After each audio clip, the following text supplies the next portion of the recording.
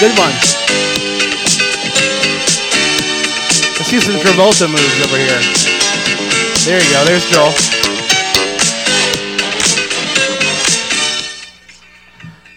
So what song was that?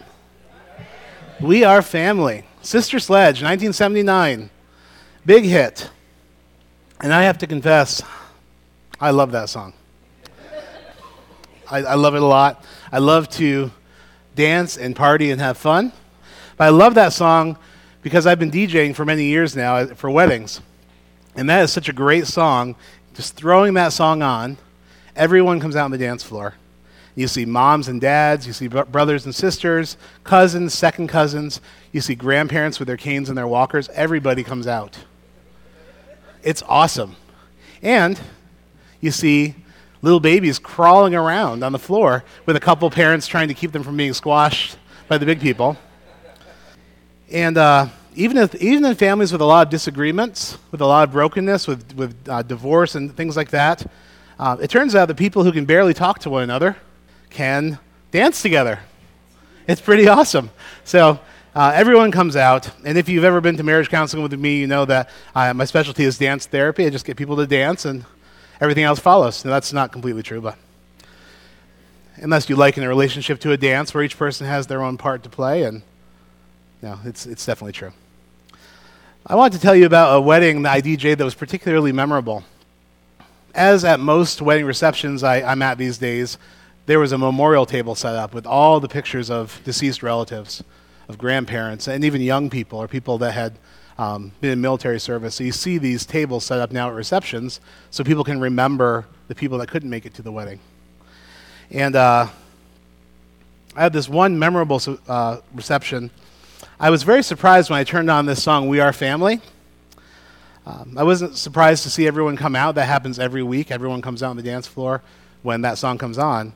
But what really surprised me and caught me off guard, one of the elderly women picked up a picture of her deceased spouse and started dancing with that picture. You know, and that means something. So I was trying to be professional as a DJ at that party, but you know that got me. Thought what a beautiful thing. And it wasn't a somber dance. It was like I'm dancing with my beloved, remembering who this person was.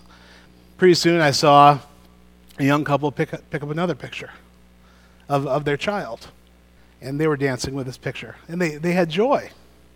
They had this sense of we're celebrating, we are family, even with these people that aren't with us anymore.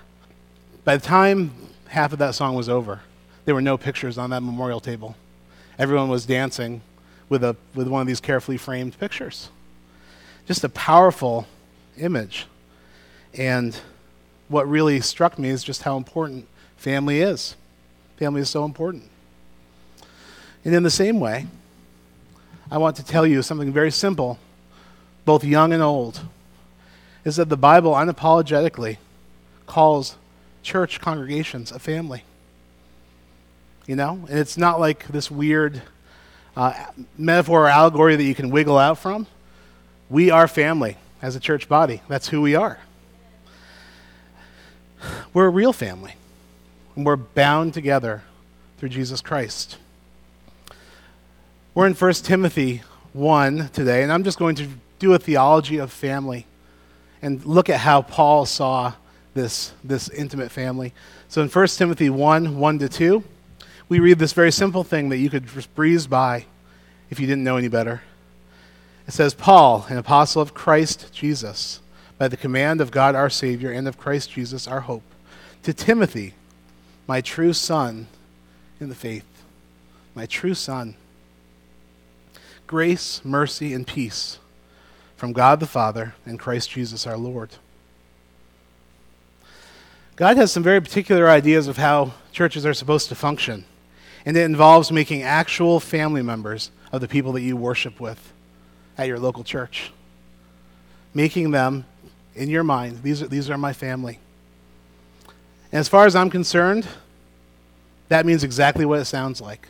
Making the effort to come to know each other, to support each other, to pray for each other in ways that bind the body together in unity through Christ. And we heard the truth a couple weeks ago, that through Jesus, what binds us together is always going to be greater than anything that separates us. Because Jesus' blood, Jesus' sacrifice on our behalf, God's love received, and God's Spirit poured into each believer is what binds this family together. It's always bigger than anything that could ever separate the body. It's bigger.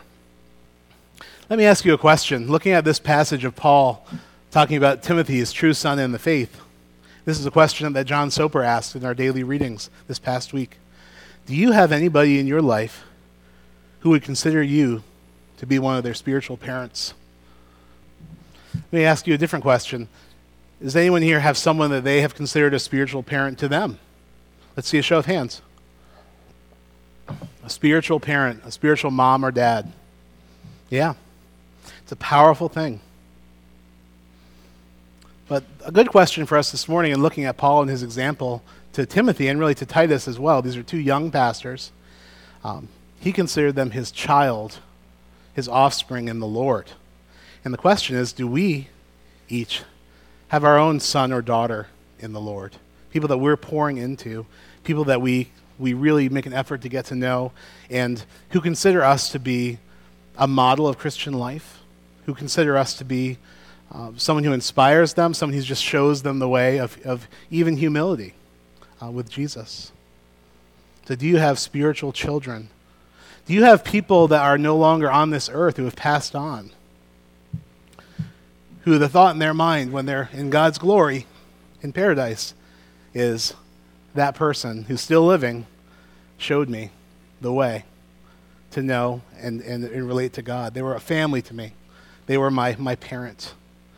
For older saints, you probably have several people that are in paradise with Jesus right now because of your influence in their life, because you made them a spiritual child. So for Paul, and we're going to see from Jesus Christ himself, in case we need confirmation from God in the flesh, Jesus Christ, it all comes down to family. We are actually a family through Jesus. And God has those very particular ideas that his church would function like a family. And it sounds it's exactly what it sounds like, that we think about each other as a family in faith. We're called to find a way to make the people who are in this local congregation of Christ's body, where we attend, like our true family in the Lord. This is where the amazing stuff happens. God is amazing. God has the office of prophet, priest, and king. And God is always doing his ministry through Jesus Christ in our lives. But through the family of God, through connecting together in this deep way, his ministry mysteriously flows from one person to another, from a couple of people to another, from one family to another. It's a mysterious work, but it's not just that we position ourselves like we're in the American Legion or some country club type situation. It's that there's something spiritual that happens when we begin to think this way and begin to recognize the work of Jesus in our lives. So this concept of church being family was pretty much shot through the roof by Jesus Christ. It says in Matthew 12:46-50, while Jesus was still talking to the crowd, his mother and brothers stood outside wanting to speak with him. Someone told him, "Your mother and brothers are standing outside wanting to speak with you."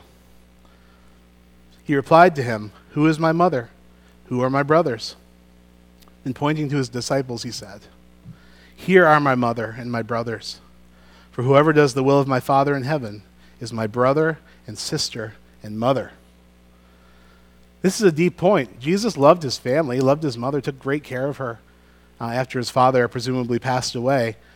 It wasn't a question of if Jesus liked or loved his family. He was making a point that the family of God is even a tighter bond than our familial family. What do you think that passage means? What else could that mean?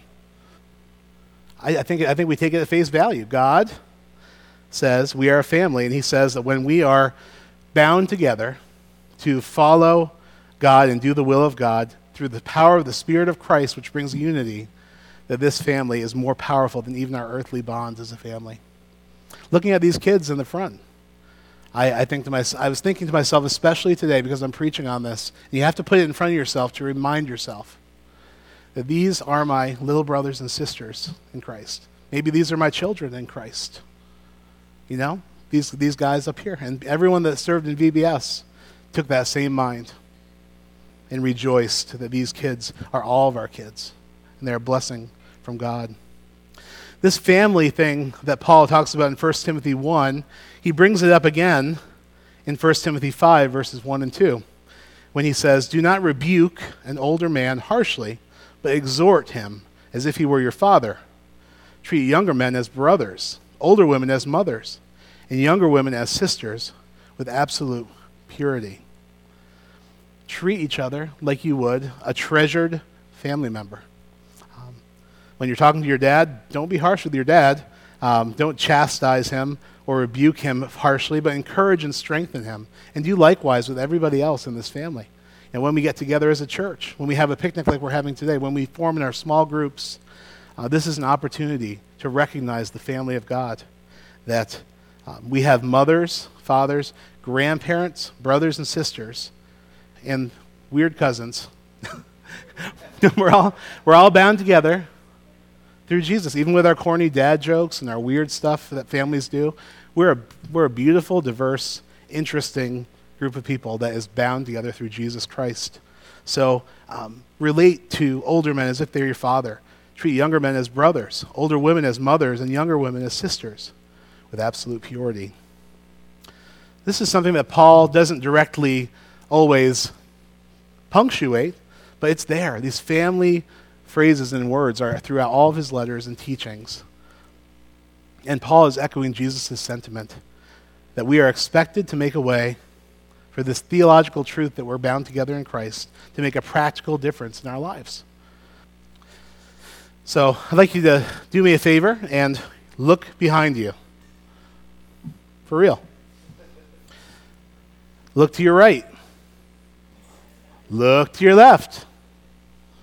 Take it back now, y'all. That's me coming out again here. But listen, those people that you looked at are your actual family in Christ.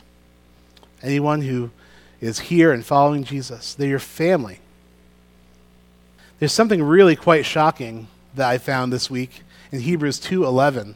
And it's not just an isolated passage. There's another version of this in Romans 8. But in Hebrews 2:11 it says, "Both the one who makes people holy and those who are made holy are of the same family." So Jesus is not ashamed to call them brothers and sisters. Some of you who have been in the church for a long time, some of the old hymns talk about this idea of brother Jesus. But listen, this is a way that God has told us to think about even Jesus Christ. That the one who made us holy, God, and those who are made holy, us, are all part of the same family through Jesus Christ. So Jesus is not ashamed to call us brothers and sisters. Jesus was the firstborn among many brothers and sisters, begotten, not made. If you have faith in Jesus, you become an actual family through him. Because God the Father has made us holy through Jesus. And his shed blood flows through our veins, our lives. This is part of what we do at communion table. There's one loaf, there's one cup, especially in liturgical churches. Maybe we'd say there's one pita loaf, like at our church, or one bottle of grape juice. Okay? That's unity. That's unified with itself. And when we take in these elements, we're remembering what Jesus did for us. We're also recognizing that the body, though many parts, is eating and drinking of the same nourishment through Jesus Christ. That's what we're doing. And we're recognizing that what binds us together is stronger than anything that can separate us, because Jesus' body and blood were shed to make us a family. A big, interesting, hopefully completely unique, because of the people that are present, family in God. So Jesus' death, his resurrection, his broken body, his shed blood, lets us say with confidence that we are family. So the question then becomes, if we are theologically family, how are we to bind together as a church and do this? You know, preaching is like an art form, at least to some people. For me, it's kind of an improv, Now, I think about stuff I say before I say them. But preaching is this thing where people write books about how to do it well.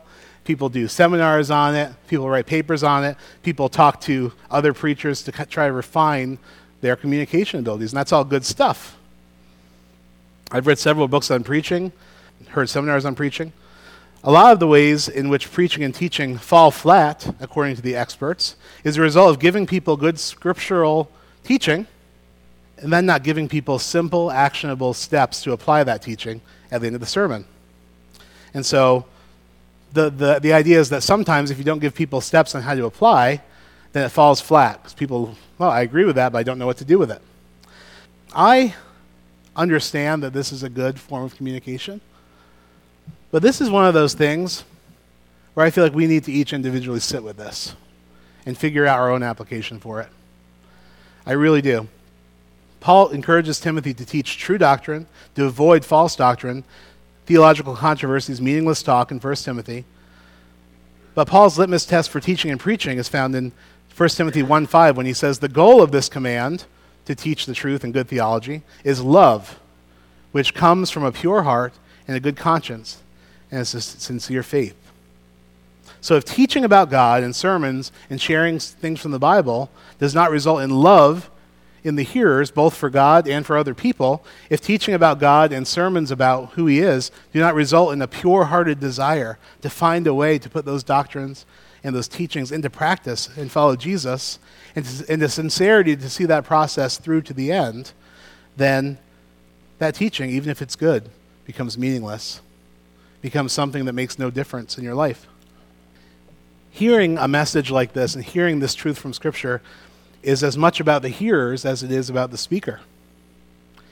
And the goal is that we would hear this concept, we would believe it, then we would begin to take steps in faith to make it a reality. And when we do that, God's Spirit meets all of us, and we grow together in unity as a family. I'll say it again. The Bible clearly teaches that God has some very particular ideas about how his church is to function, and it involves making family members of your local congregation, by any means that you can think of in your imagination, a true family in Jesus Christ. And as far as I'm concerned, that's exactly what this passage means. So the question for you is, how will you do it, family? How are you going to make this a reality?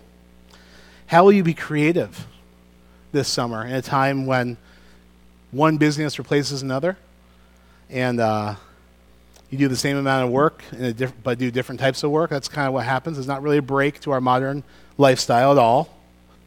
How will you make it happen this summer, being a family? And be creative.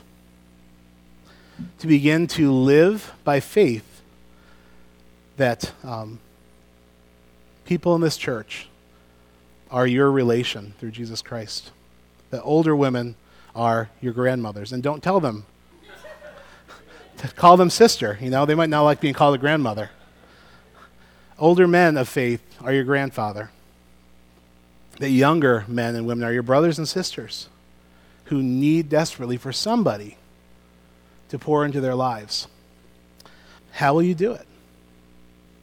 So this is what I think would be a great and creative way to meditate on this idea and then come up with some steps to put it into practice. So I would challenge you, before the summer gets underway, to write down everything you do in a given month and categorize it in any way that you see fit. This is family time, this is recreation, this is fun. And then I would challenge you to make a separate category from that whole list, which represents your church family.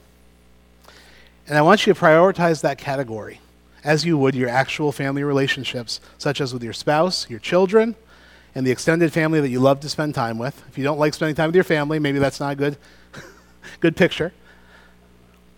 But just take that and make it a different category.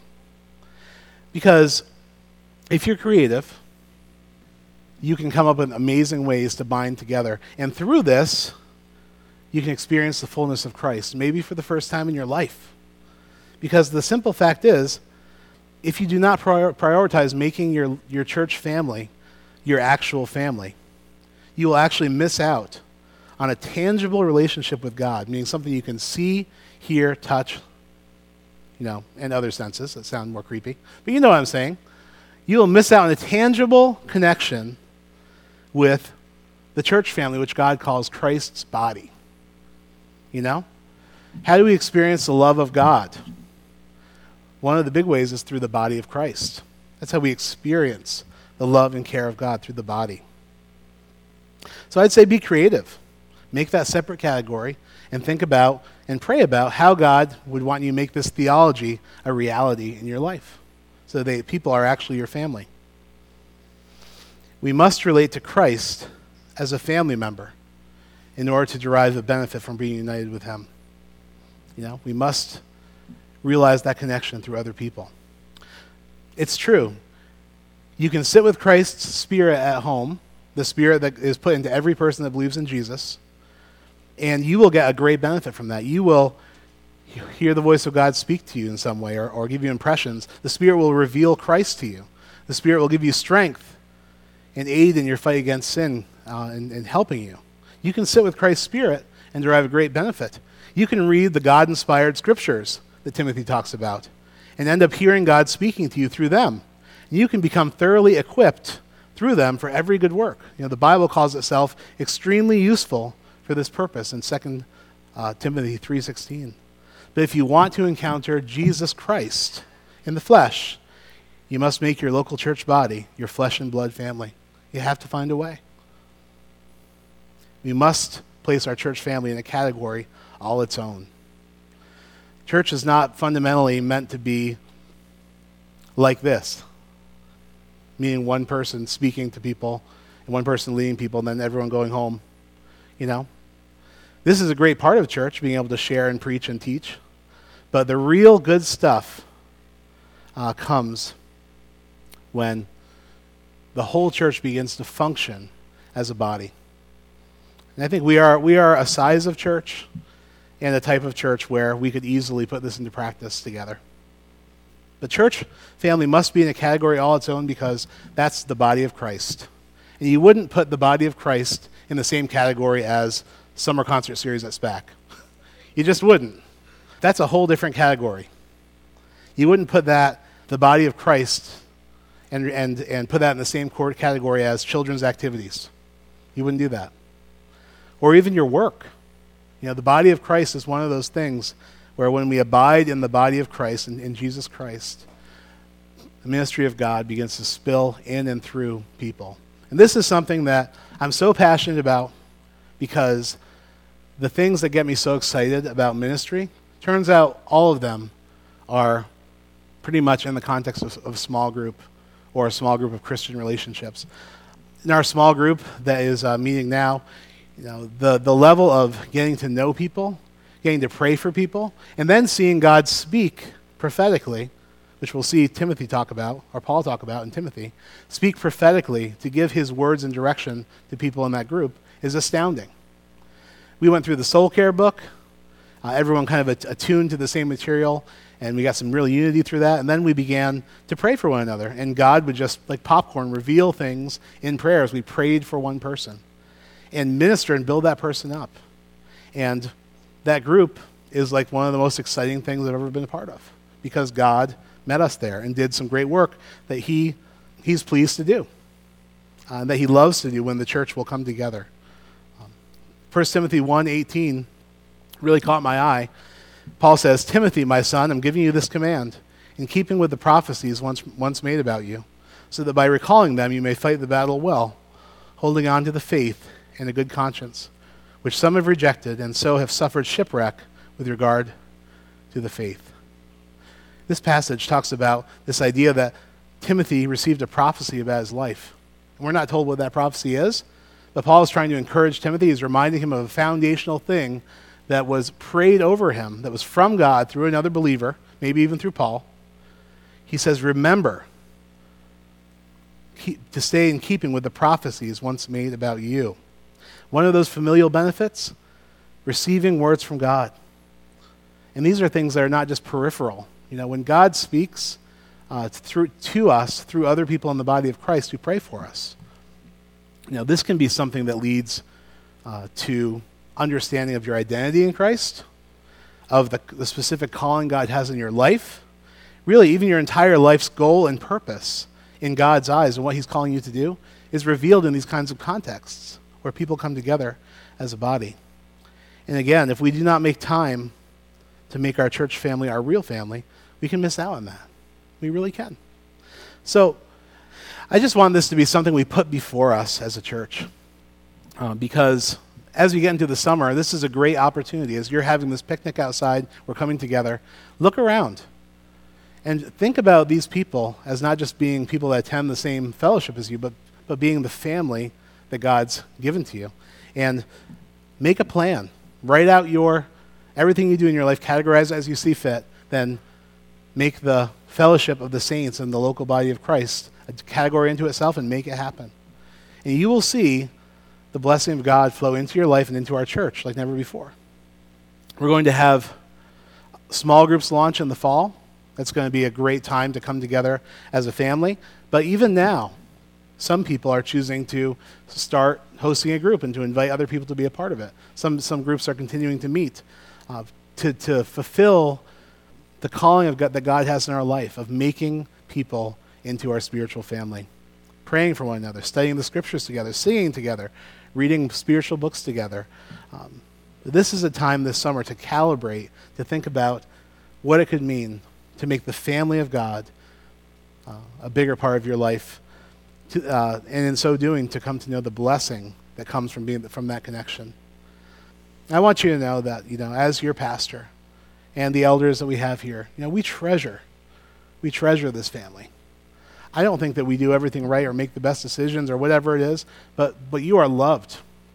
We're dying for everybody in this church to have this deep fellowship and love and pastoral care. And the fact is that that's not something the elders can actually do. There's not enough of them. We can pray, we can talk about it, but honestly, the pastoral care of a church rests with each of the priests that God's placed in the church. And the priesthood of believers is everybody. And that includes little kids. So this is an opportunity to look at the church and think, in what ways do I have a younger brother or sister in Christ who I'm pouring into? How can I get in a relationship with that person? Who is pouring into me? Who can I ask to be a mentor for me or a spiritual guide for me? How am I supporting the children in the church and their parents and the ministry towards children in the church? How am I making this my family? And just like when we have someone unexpectedly move into our home because they're going through a crisis, in our nuclear families, many of you have made huge sacrifices of your privacy and your space because a family member was going through something hard, and you invited them in, and they lived with you for a season, and that was something you did because they're family. And it's just the same with God's church. It's just the same with God's church. How can we do this? How can we make Jesus' vision, Paul's vision, really the vision of God, that we would be the body of Christ, not just rallying together and then dispersing, but doing life together and recognizing the thing that unifies us is the blood of Jesus Christ and his broken body, which he willingly gave so that we could all become the family of God and the priesthood of believers. So I would like to pray for us, and we're going to break and have this picnic outside. But I say, sit with some people that you don't know. Take some time to get to know some people. Pray to God. And just have this fellowship time where you connect with your brothers, sisters, mothers, fathers, grandparents, cousins in Christ. And seek God for what it looks like to really be a family that comes together in significant ways so that we can all experience the best that God has for us in Jesus Christ. So if you'll pray with me. Heavenly Father, I thank you for this family. And I pray that you would bind us together in unity, that you'd give us ears to hear, eyes to see, how we can take the faith that we have in this family you've created and put it into practice. We pray for your blessing upon this church body, Lord, for your provision of many pastors, many shepherds, because everyone here is a priest who can minister your love and grace to others. that you would make all the avenues, that you would bind us together and provide for us so that we can continue moving forward into this vision you have for us. Thank you for brother Jesus. And it's amazing to say that, God, that just like Jesus, we have been made your family through faith in him, according to your plan. We pray that we'd honor the body and blood and the life that still lives of Jesus Christ our Lord. Really see the amazing things that you will do. So I pray your blessing on everybody here. In Jesus' name, amen.